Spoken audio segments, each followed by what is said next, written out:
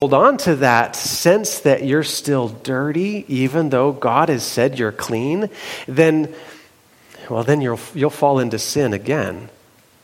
Asher sat up and looked at Papa with a quizzical face. "But I'd never want to steal and lie again," he protested. "Well, you've learned the bitter results of your sin, but your heart still draws you towards evil. And if you cherish this doubt about God's the Lamb's blood covering your sin, then you'll begin doing things to try to persuade Yahweh to forgive you. You'll say, 'Oh, he's not yet forgiven me yet,' and you'll try instead to make him, to prove to him that you're worthy of his forgiveness. What you need to do instead is be grateful that he has forgiven you and trust that." Is that why I kept praying over and over this afternoon, even after Cotton had died, asking Yahweh to forgive me? Papa nodded. That's the natural response. Your heart's struggling to believe that your sin was washed away. So you tried to add to the atonement by punishing yourself. "I'm cold," Asher shivered. And Papa reached into the tent and grabbed a mantle that was there by the doorway of the tent and wrapped Asher in the mantle. Papa thought about it for a moment, and then he said, "You know, this mantle that I'm covering you with, would you like it to be around you if it was really dirty and grimy and smelly and gross?" And Asher laughed, and he said, "Only if I was really cold." "Nobody likes feeling defiled or dirty," Papa said, like you've been feeling ever since you stole the knife. But when you sin, there's really only one way to get rid of that dirtiness. That dirtiness is like a blanket that covers you. We can't scrub ourselves clean of sin. We need to confess and repent. And Yahweh then takes away the dirty robe and covers us with a clean robe of his righteousness. Yahweh, he calls to your heart and he says, "Come to me and I'll make you clean."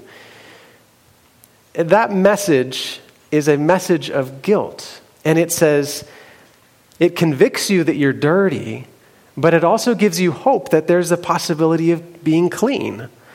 And Papa adjusted the robe and covered Asher's feet as he said, "Shame has the opposite effect. It doesn't draw you toward Yahweh, it pushes you away. Instead, it says, there is no hope. You're dirty and there's no hope for you." Asher thought for a minute. "And so I guess I can tell whether it's guilt or shame by whether it makes me feel hopeful or hopeless." "That's right," Papa said. "So shame made me feel like I had to pray over and over and over again. But if praying won't fix it, then what can I do?" "Well, you've got the right idea," Papa said. "Prayer is still the answer, but you need to pray in faith, not asking over and over and over for God to forgive you, but praying in thanksgiving that he already has. Let your prayers be expressions of faith and gratefulness, not a desperate effort to try to convince him to love and forgive you, because he already does." And think about it like this. When Yahweh covers you with his forgiveness, it's like the mercy seat that covers the 10 Commandments in the Ark of the Covenant. Papa shifted the mat and pulled Asher onto his lap. Yahweh wants you to trust in his love. You cannot love him with all your heart unless you believe in his love for you. Only love awakens love. You must not try to make up for your sins and make atonement for them by yourself, by your good works that you try to do, or by punishing yourself or begging for forgiveness. When you're tempted, your heart will easily be persuaded, if that's the way you try to solve the problem, that you can easily make atonement for this sin too. Righteousness, having a right relationship between yourself and Yahweh, comes only by faith in his loving sacrifice. Only by faith. Asher puzzled. "Faith is hard for me." Asher, do you remember that time right before we left Egypt when we had the decree that there needed to be a Passover lamb, and every firstborn child would die if they weren't covered by that blood.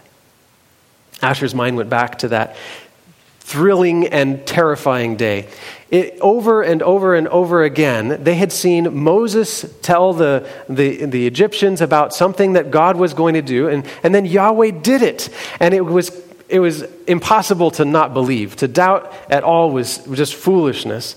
And so when Moses said that Yahweh was going to send his angel and all of the firstborn would die in all of Egypt unless there was the blood of a lamb on the doorposts of their house, everybody knew it was true. Asher and Eru had stood side by side and watched their papas dip the hyssop, the flowering hyssop branches, in the blood of the lambs that they had just killed for the supper that they were going to have that night. The supper that was going to be the quick supper they were going to leave early that next morning before it was even light. And so they watched as they dipped the hyssop branches and they put the blood on the doorposts. And Asher and Eru, they were watching because they wanted to make sure that they did it just right, that nothing that Yahweh had told them was overlooked. Yes, Papa, he whispered. I remember. I was so afraid I would die. Do you remember when your fear went away? Papa asked. Yes, it was when you painted the doorposts with the blood. When I saw it, I ran inside and I knew I'd be safe in the house. Papa ruffled Asher's hair and says, I remember the look of relief on your face as you raced through that doorway. The reason you felt safe inside is because you knew that we had followed what Yahweh had told us to do, and you could trust that Yahweh would protect you. That's faith. Asher pondered Papa's words. Do you see, Papa continued? That's why Yahweh has given us the sanctuary. He wants us to trust the promises he's written into the sanctuary services. Promises that your eyes can see acted out in the ceremonies using the blood of the lamb. And Papa tightened his arm around Asher as he said, if we have faith in his promises, we trust what he says instead of what we feel. Eventually, our feelings may follow. The next morning, Asher sat up, breathing in a whiff of frying manna cakes. I must have overslept, he thought, as he looked around and saw that nobody else was in the tent. He's awake, Zara said, as Asher stepped out into the morning light. Mama and Zara had picked up the manna that morning and made breakfast, wanting to give Asher some extra sleep.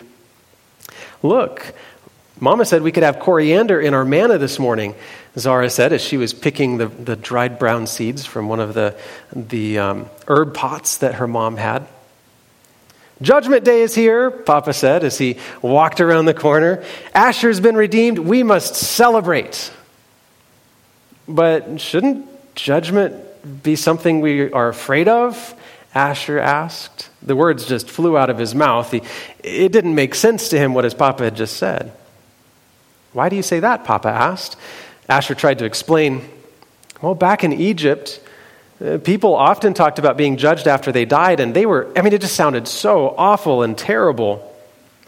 Mama poured the tiny round coriander seeds into the mortar bowl, and then took her pestle and started grinding the seeds to make a powder that she could put in the manna. The Egyptians don't believe that their gods love them or want a relationship with them, she said. They're only concerned with power or at best justice, and they're not always really good at that. But isn't Yahweh concerned with justice too? Zara asked, crouching by the fire, watching the manna cakes, careful to keep them from burning. If we do wrong, don't we need to be scared too? She asked. Yes, but only if we refuse to confess and forsake our sins, Papa pointed out. Yahweh is a relational God. He loves us, Mama added. That's why we are so different from everybody else around us. Nobody else really understands this. When Yahweh judges, he doesn't simply decide who is saved and who is lost. He focuses all his energy on doing everything he possibly can to save us. When the Egyptians talked about judgment, it was always about fearing destruction or torture, Asher pondered. He snuggled up close to Papa. Even their sacrifices were just to keep their gods from being mad at them. And well, since we sacrifice, I kind of thought that it was something similar. Oh, not at all, Papa assured him. We don't sacrifice to defend from a God who wants to destroy us. Just the opposite. Yahweh is never against us like the Egyptian gods. Instead, he wants us to be saved, no matter how much it costs him. And that's what the sacrifice reminds us of. One day, the Messiah will come and give himself as our sacrifice. Well, judgment still sounds scary to me, Zara said. Zara, Mama asked, stirring the manna gravy, when I weed the herb pots that I have, do I try to kill the plants? Or do I try to save them? Zara laughed. Well, you'd do anything to save those plants. They're like your babies. Those plants are the only things I saved from Egypt, Mama said. If they died, it would be very hard for me to replace them. I'd have to beg or borrow, and I probably wouldn't be able to find another one. How's that like the judgment? Asher asked. You mean Yahweh's doing everything possible to save us since he loves us so much? Yeah, exactly. Mama blew on that spoonful of gravy to taste it. When I water my little pots every day, that's like the judgment. When I watch their leaves for bugs and do everything I can to protect them from harm, that's like the judgment. They are all precious to me. I do anything in my power to preserve their lives. And that's like the judgment. That's nothing like the Egyptian gods, Zara thought. As she wrinkled her forehead, the Egyptians constantly worry about whether they've got enough money so they can buy a few pages from the book of the dead so that they can have something with them that will protect them from judgment after they die. I'm so glad I worship Yahweh and not the Egyptian gods or the Canaanite gods, Papa smiled at Asher.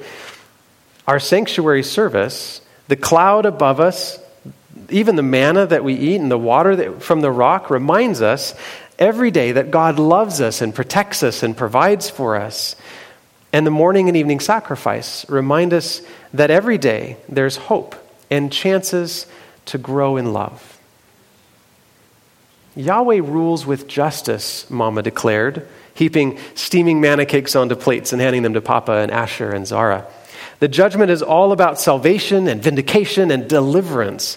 The only people who need to be scared of the judgment are the ones who keep on breaking relationship with Yahweh and with others by putting themselves first. Yahweh is never against us. And that sort of judgment, Papa grinned, is something to celebrate. The week before the Day of Atonement was a busy week. In fact, the 10 days leading up to that special day, Mama and Zara had been washing all their clothes and all their blankets and scouring every pot and every dish and every lamp. And Papa and Asher had been collecting sticks and cleaning the bigger stuff, hauling in extra water. There was this atmosphere of excitement and anticipation in the camp as the holy day approached. Most importantly, people took time for, heart preparation. Some people took walks and prayed by themselves. And often, people would visit their neighbors' or friends' tents, and they would ask for forgiveness and mend the fences that had been broken down over the past year. On the Day of Atonement, there was still a morning and evening sacrifice to cover those unintentional sins. But every sin, every intentional sin needed to be dealt with and confessed and repented of and sacrifices made before the Day of Atonement, because there were no sacrifices like that on the Day of Atonement. On that day, you stood before God without mediation. So friends stopped by and they would ask for forgiveness, and Asher really loved it when they brought their other kids over because he got to play with them. But the morning before the Day of Atonement, this was a special morning of preparation. Everybody in the camp woke up early for this special feast that would take place just before sunset. And the women and the girls would go to a special part of the river, and they would bathe. And the men and the boys would go to another part that was just for them, and they would bathe. And everybody would dress in fresh, clean robes. Mama and Zara giggled as they tasted the warm manna cakes that afternoon. They were special. Now I just have to ask you a question as I tell this story. Would you like to taste a manna cake? Yeah? Could I get those? Yeah. I think the deacons have a couple things. So kids, or if you feel like you're a kid, come on forward real quick. Come on. Get up out of your chair and come forward. I did say if you feel like a kid. I've got enough for, I think everybody here in the room I have enough for. I made these just this morning. I even put coriander seed in them, and I have some cinnamon, and Mama and Zara, they had put some cinnamon in the manna cakes this morning, something they got special from Egypt. Come on forward. They're going to come out in a second. I don't know what's taking them so long. How did I get the manna? Oh. Preacher never tells his secrets.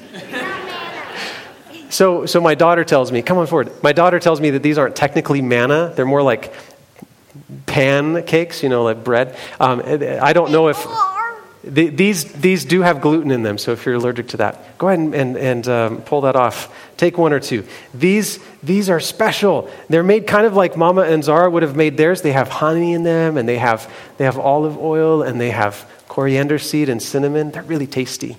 If you need to take more than one so that your brother or sister or your mom can taste one, that's okay. Mama and Zara were taste testing their special manna cakes that they were made. In fact, this was super special. If you want some, raise your hand. I'm sure the deacons will bring it by. These were really special because they had saved some dried fruit and some cinnamon, and they made sure that these were really special because this was the Day of Atonement, the feast before the Day of Atonement. And it was a day that was different than any other day the whole entire year. Nervously, Asher ducked inside the tent because he knew that in just a few minutes, Eru was going to come. Now, he and Eru had not had the best experience for the last few weeks. He had given back the knife, but Eru just didn't seem like he wanted to hang out with Asher anymore. And Asher kind of understood. Hello! The sound of Eru's father's voice made Asher's heart leap inside of him. What if Eru won't even talk to me tonight? He thought. Asher wanted to hide in the back of the tent, but decided that it would be better to just swallow his fear, and he forced himself to go outside and meet Eru and his family. And there beside his father was Eru. Hi, mumbled Asher. How are you? Eru stood there with his toe kicking the dirt. He said, well, I'm okay. How about you? Well, glad it's supper time, Asher said. It just was awkward. And he felt that awkwardness. Something was wrong. Their friendship seemed just broken. And even during supper, he'd glance over at Eru, and Eru would turn his face away so they didn't lock eyes. And Asher just felt this sense of guilt and shame and embarrassment, really. I can understand why he doesn't want to be my friend, Asher thought. He found himself beside Asher for a few seconds as he went up to get more food, and he forced himself to ask, how's your manna? I love cinnamon. I like cinnamon too, Eru managed. It reminds me of Egypt, and a little bit of a smile came. But it was still awkward. And Eru went his way, and Asher went to sit at his part of the camp. He sighed. The heaviness of the result of his sin was still there. It was a somber reminder of all that he had lost when he chose a knife over his friend. And he thought about the Day of Atonement, at one meant. Yahweh, he wants us to be at one with him and at one with others. In the past, Asher had always dreaded the Day of Atonement. It was a day that you had to fast. I mean, no food for the entire day. But now for the first time, there was something at stake, something Asher had invested. He had put his hands on his little lamb, and he had sacrificed that lamb, and some of that blood was still in the sanctuary. And he realized that this was a day of new beginnings, of cleanness. All the evil that had been placed in the sanctuary throughout that whole year, his and everybody else's, was going to be cleaned out this day. May I go to the sanctuary? Asher pleaded. There wasn't going to be a breakfast, so he might as well do something.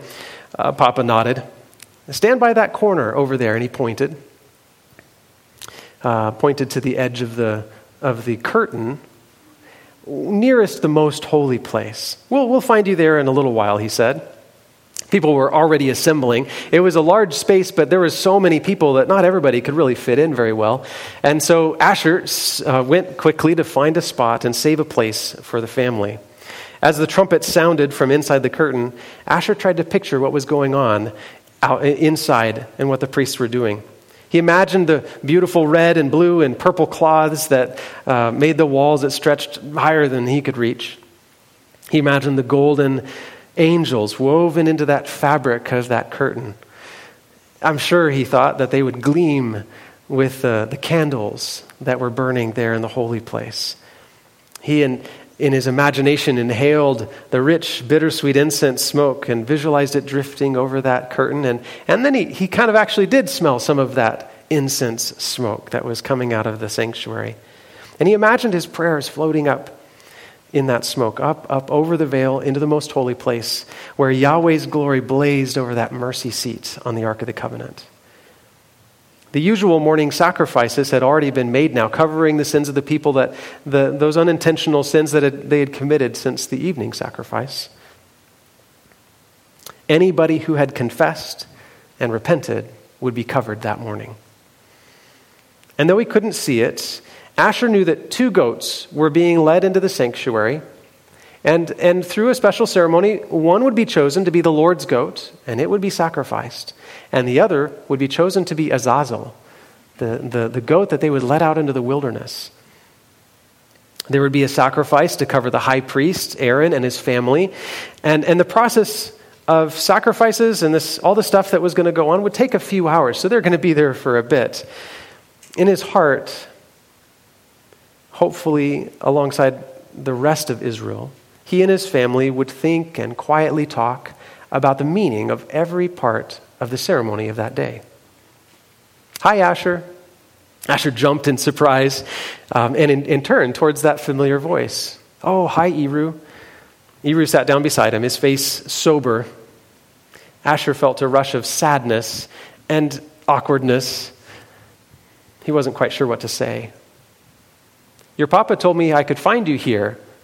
You wanted to find me? Asher said. Sure, Eru shrugged, and he looked toward the sanctuary. I mean, I know I didn't talk to you much last night. It's hard to talk with everybody around. I thought you never wanted to talk to me again, Asher said, looking down at his dusty fingers. Well, Eru picked at a weed there. I didn't at first. I was mad. I mean, you knew how sad I was about losing the knife, but you didn't tell me you had it. I didn't understand why you were so mean to me. Asher sighed. I can't really explain it. I felt really bad sometimes, but it had just been so long, and it got harder and harder to admit what I had done. That's what the Day of Atonement is all about. Being close to Yahweh and others, Eru said. I could see that your look last night at supper, that you were really sad. And as much as I was upset about my knife, I realized that our friendship means more to me than a knife. And since the Day of Atonement is about becoming at one, I thought maybe I should ask for your forgiveness. Will you forgive me for being angry with you? Asher glanced at his friend, a little bit confused. Had he heard correctly? Eru wanted his forgiveness? But I'm the one who messed up, he said. I deserve you to be mad at me.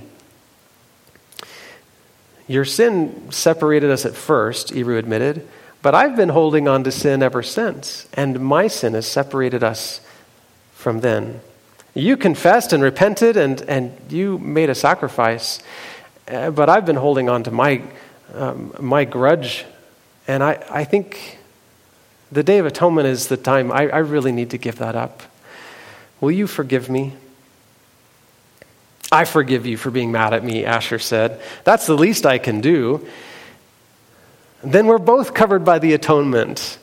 Eru grinned at Asher. We have a new beginning.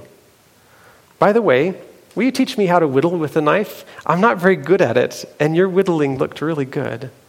Oh, I'd love to, Asher smiled with a sigh of relief. There they are.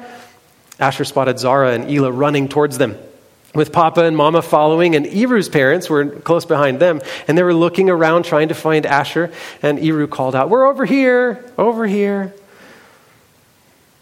When will the sacrifice happen? Zara asked Papa.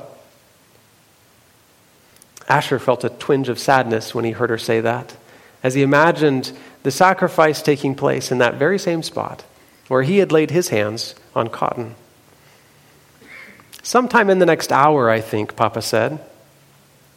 Shortly thereafter, a murmur spread through the crowd, starting at the other end of the sanctuary, near where the entrance was. "Azazel, the scapegoat has been chosen," somebody said, and it was repeated by the crowd until it got to Asher and his family. That goat, the Azazel goat, represented the accuser. But it would have also represented Asher if he hadn't repented. And Asher started to think about that. If I had waited until today and I had not confessed, then my sin would not be going into the sanctuary. Like the Azazel goat, I would have to carry that sin away from the camp. Another bustle in the crowd, and they learned the Lord's goat had been sacrificed. The crowd hushed as they listened. Asher could hear the tinkling of the bells at the hem of the high priest's robes as he walked through the sanctuary, up to the veil between the holy and most holy places. And there the tinkling stopped. And they knew that the high priest was praying. "Yahweh, my sins are before your throne now," Asher prayed in his heart. "Wipe them out forever, please." He heard the rhythm of the high priest's bells pause again as he went behind the veil and then stopped at the Ark of the Covenant. After a pause, the bells jingled again, and they heard those bells moving away from them back into the holy place. And all at once, Asher realized he'd been holding his breath and that he wasn't the only one. Everybody seemed to breathe again, and somebody let out a joyful praise the Lord, Alleluia. Another person decided to praise in a different way. They started singing a psalm, and others joined in, and pretty soon the whole congregation was singing. At home that evening, Asher and Zara knelt on the mat in front of the tent with Papa and Mama to pray as the ram's horn blew for the evening sacrifice. Even on the Day of Atonement, Asher realized, there are still ways that we have not perfectly kept and obeyed the law of Yahweh, to love him and to love others. We have more to learn every day about loving well. And yet Yahweh accepts us and he loves us just as we are.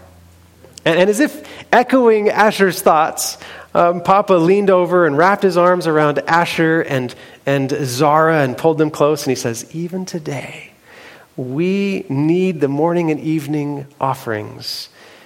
The Day of Atonement, above any other day, is a day filled with grace and new beginnings." Asher's story is a story that really is our story. You know, Asher lived in a time where he lived in a tent, and most of us don't live in a tent, and he ate manna cakes, and besides the rough facsimile that I gave you today, we don't eat manna cakes. We don't see water rushing out of a wall of rock, but he saw that happen.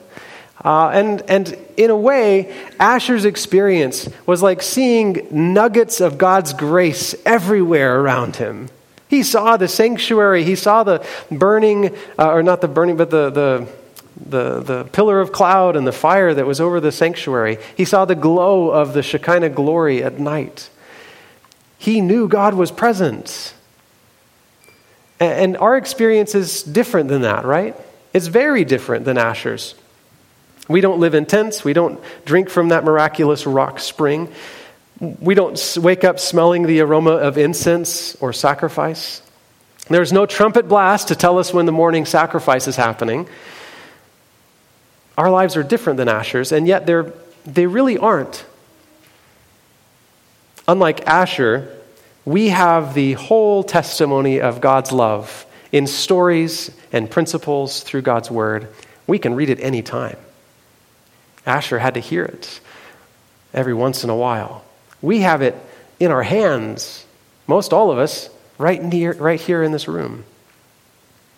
Every morning, every evening, we can spend time with God in prayer and Bible study. And just like Asher, we can ask for God's blood, the blood of Jesus, to cover those unintentional or even unknown sins. And every morning and every evening we can say, Lord, cover me. And we can know for sure that he does, not because we have a lamb that we've confessed our sins on its head, but because the Lamb of God has come and we know Jesus. We have his story clearly in front of us. Asher lived with the evidences of God's grace sprinkled everywhere in his life, and you and I do too. We might not recognize it, but many of the Israelites didn't recognize it in Asher's day either. The difference between his experience and ours is really only a difference of faith. Do we look at what God has shown, and do we trust it or not? Asher would have loved to live in our day, to see the Messiah come, and to know that Messiah, the Lamb of God, is also my high priest, my judge and defender, and that he is doing everything possible in his power during this time, the day of judgment, the day of atonement in heaven, where God is judging the saints. And some people don't like the idea that there's a judgment of the saints, but the judgment is God doing everything in his power to save us. Jesus' blood conquering the accuser and overcoming the selfishness and pride and disbelief in our hearts. I think when we look at the story of the sanctuary, we're looking at the story of the new covenant. Some people want to say that it's different, but I want to guarantee that it is not any different. Everything in the Old Testament sanctuary pointed towards the new covenant experience in Jesus. And when Paul said the old covenant is done away with and that the new covenant is based on better promises, the only reason that's different is because the new covenant is based on the reality of Jesus' blood, and the old covenant was based on faith that Jesus would come. But the grace has always been there, and it's there in your life today. If you've sinned, you know what John tells us? Confess, repent. And what will Jesus do? He will forgive and he will cleanse. And if you feel dirty like Asher did, if you still feel like, oh, it's clinging on to me, remember that that is a lie from Satan. And by faith say, thank you for your forgiveness. Let's stand as we sing our closing hymn.